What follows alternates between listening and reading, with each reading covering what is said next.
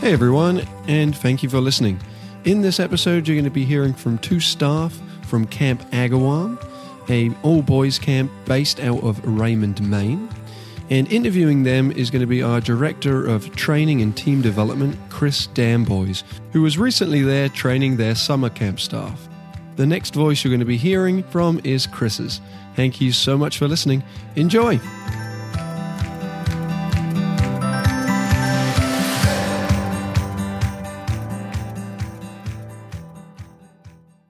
I thought the way we could start is maybe you could just introduce yourselves and your roles here at Camp Agawam. All right, so Karen Malm, Assistant Director here at Agawam, former head of our challenge course, an earlier edition of the challenge course than the one we have now, and been around at Agawam since the early 90s.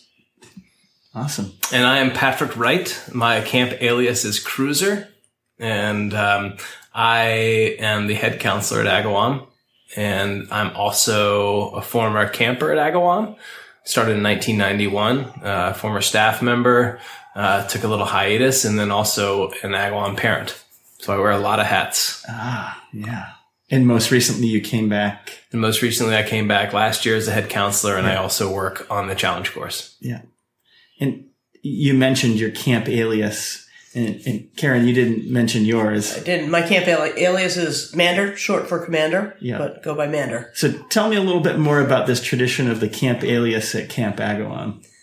Yeah, so Agawam, we're in our 100th season. And back in 1919, when the Mason family founded Camp Agawam, the feeling was, some of the other nicknames that people called, Uncle somebody or whatever, or calling somebody Patrick was too informal. Mr. Wright was too formal. And a lot of the counselors had served in World War I, came back with their titles. It sort of stuck. And over the years, it kind of stayed a tradition we had here. And we've added some titles over the years that are very much not military, like Dodger and Swampy and Striker and things like that. But it's been a tradition that's been a part of Agawam for really since early years. I'm going to probably misspeak here, but I know that there are is it Woodcraft laws? Laws. Tell me a little bit about that tradition at camp. So I'm going to butcher the history because it's not my strong point, but I can tell you the spirit of the Woodcraft laws. So I think it's Ernest Seton Thompson. Thank you. Was sort of one of the founding fathers of camping and sort of the Back to the Woods movement. The Woodcraft laws are beauty, truth, fortitude, and love. And I won't speak to all of them, but they're sort of those core traditional values, such as from be joyful, seek the joy of being alive, to do at least one act of unbargaining service each day, to conserve the woods and flowers, and especially be ready to fight wildfire in forest and town. So there's many more. Play fair, foul play is treachery. Yeah, so they're really kind of some foundational principles that have been a part of Agawam for a long time, and it's part of the essence of who we are. I think you talk to a lot of alumni, and they have still talk about the Woodcraft laws and the impact that it's had, especially grandfathers to fathers to sons, that they have passed those ideas down to their children even outside of Agawam. So it's been sort of it's a wonderful tradition to see that those basic philosophies and principles not only thrive here at Agawam, but sort of the ripple effect. It's reaching beyond just our circle right here on this property. It's fascinating because I think some of those foundational pieces, even though I don't know those, when you say them, they remind me of sort of principles by which High Five operates our goal of team development and training and the use of challenge courses. Yeah. And so I'm wondering, do you all talk internally about how any given program area, whether it's waterfront or field sports or perhaps the ropes course, challenge course, how those directly get linked between the law and the activity? Is that something that happens? I don't know it's as intentionally done as that. I think they're pervasive in terms of our way of thinking and how we want our program to be. So I think it comes through sort of intrinsically in that, organically in that, as opposed to, having the woodcraft laws at the activities kind of thing where there's something posted, but certainly the boys carry it with them to the activities, and I think staff do as well.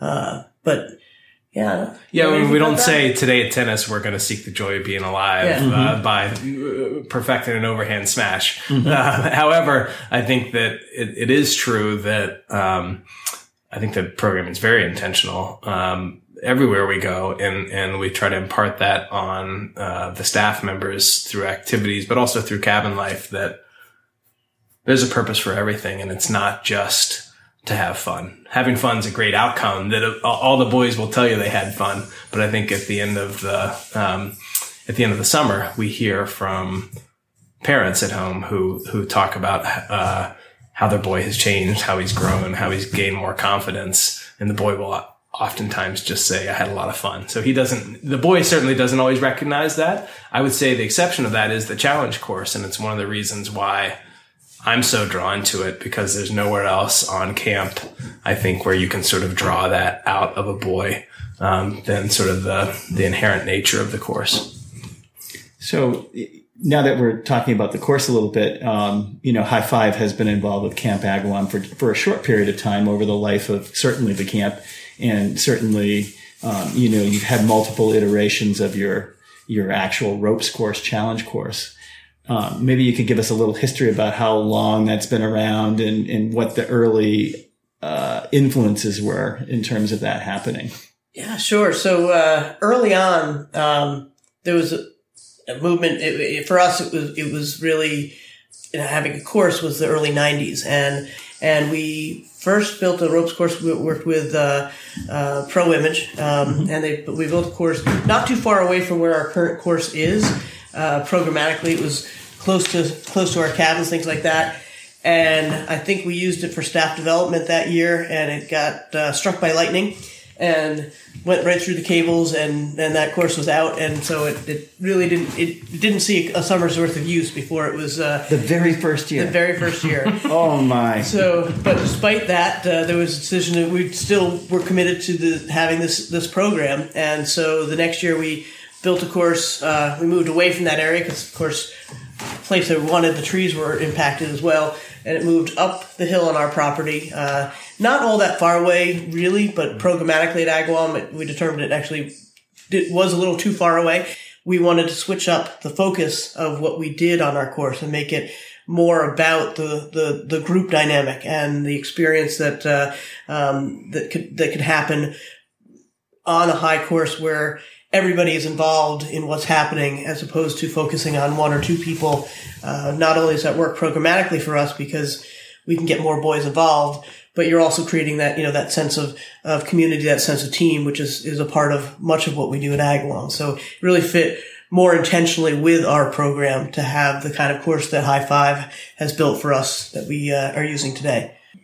And I think also one of those things that I remember, you and Chief and Deal talking about was we want to make the maintenance on this much easier, because you had a tree course, some of which of the trees were aging. And of course, as trees grow and mature, they overgrow the hardware, and going to a utility pole course in a treed setting allowed for, over 3 years now that it's been in service. I don't think you've had to do a thing. No, I mean, granted, it was new, but it should be a long time before you have to really spend much money on the course itself. Absolutely. And that helps a lot with us too.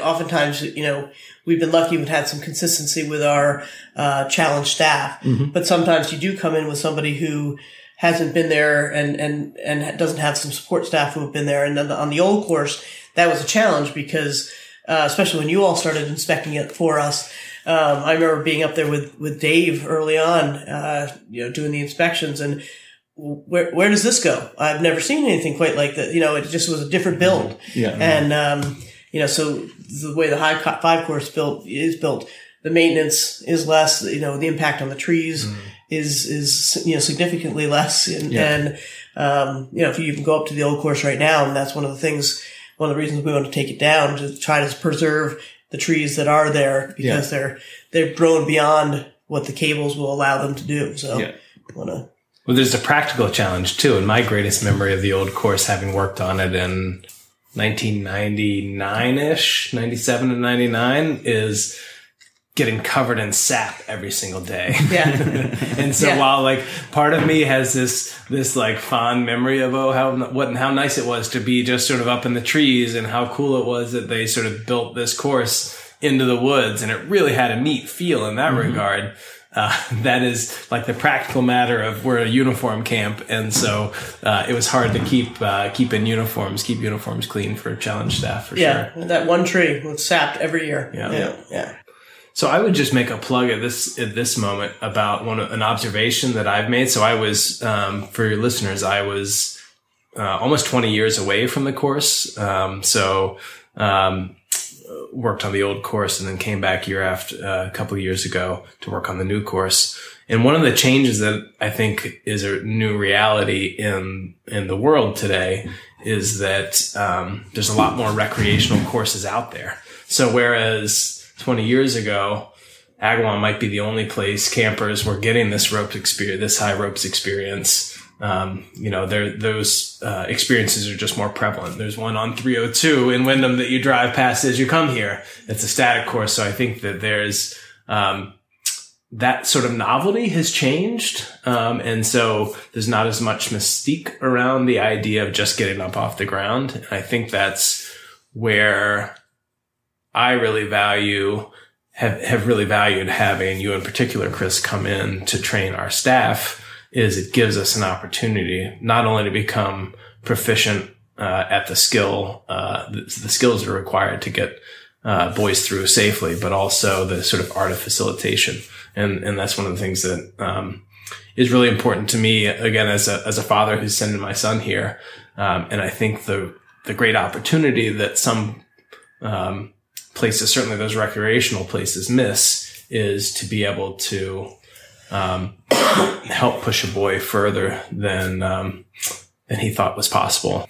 Yeah. And actually, I mean, High Five comes in for our senior club, our counselors training. Right. And that's part of what we want to give them in their leadership training is, work on these facilitation skills. And we've worked that training so that is a piece that they're coming away with, because it's an important part of being a camp counselor and all activities, having that kind of ability to facilitate, to debrief.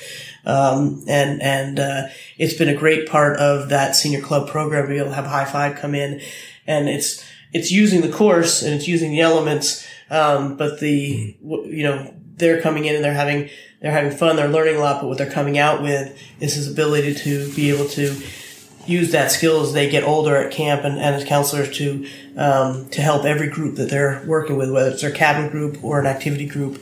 I mean, that's an emerging trend in some of our camp clients, is that we're not only helping support them in training their staff to use the tool, but occasionally we're coming in and doing either leadership development or team development with a particular team. And often it's either CITs or senior club or whatever their designation for those emerging counselors are.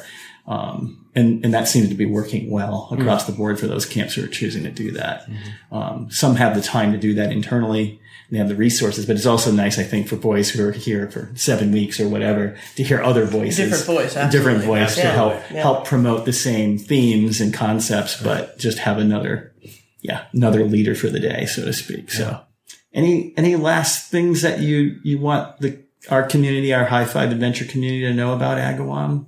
Or maybe a plug for your Facebook page or website? So one thing, Chris, that I think is important for everyone to recognize in like the field of youth development, it's a trend that was sort of front and center at the New England ACA American Camping Association conference that we saw was about anxiety and how anxious today's kids are, and sort of what causes them to be so anxious and how we can intervene in that. And I think that, for me, this is one of the great values where, having a challenge course that is professionally facilitated and well facilitated as ours is can really, help make a difference in kids' lives. There's a lot out there in popular culture that is causing kids to say, either I've got to be perfect at it or I'm not even going to try it. Mm-hmm. Or, look how great that person is. I could never be like that. Mm-hmm. Or, anxiety that frankly filters down from parents who don't want to push their kids when they're feeling anxious. And one of the things that I learned about anxiety this year is that that's sort of the worst thing for an anxious kid. Right. Not to insulate them from it. Is to insulate them. Yeah. Right. And so as a parent, I completely understand that urge to insulate your child from that, especially if they're feeling anxious about something.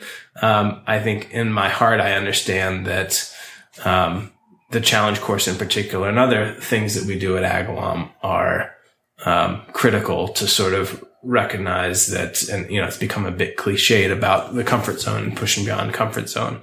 But I really feel like that is the best medicine for anxiety, which we see everywhere. And it's one of the reasons why I'm so proud to be part of Agawam and especially to do the work that we're doing on the challenge course. Yeah. I mean, I think creating that supportive environment so you can push. Right. You can fail. You can be stressed, but know that there's this insulating blanket of joy, love, all those things that you talk about in the Woodcraft laws around the person so they can just move forward. So, and I think, we experienced some of that this week with the staff who are new to the challenge course. Yeah.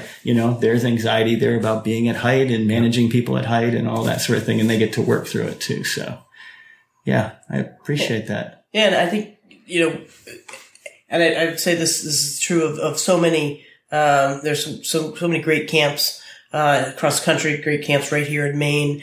And one of the things that I think we all strive for is that sense of community, and that Agawam has been able to maintain, kind of a smaller population in that, and everyone knows each other at Agawam, and it really is a family in that sense. And so you do have that sense of comfort with people that you develop and that ability to sort of challenge yourself and take those, those risks that are supportive and that are, healthy risk taking, because you have that support behind you. And I think, seeing those boys, the boys get to that point, in the summer when they're ready to step up to that challenge and to try those things. And it, really is a special part of being part of youth development, is seeing that happen. And one of the other things that I think is a big part of, as Cruiser was saying about the anxiety piece, as many camps are, we're unplugged. And the idea that boys can put away the cell phones and get detached from social media and not have that piece of their lives here at camp, I think, it's always been a draw for parents. Whether you go back to, the 70s when it was just unplugging from TV to now unplugging from, so many different devices. But I think it's also a relief for many of the boys, to realize that this is a place that they can come and they can't use it, right? So they really can pull back from it, and it opens up that ability to communicate, to interact on that personal level. I think challenge course allows you to do on that another deeper level. But it's part of what we're all trying to attain here at Agawam. Yeah. No, you guys do that well. And I appreciate that, that people who are showing up during the training, they're young people, they're all plugged in, they're digital natives, but they're not when they're here and they're present, they're having conversation.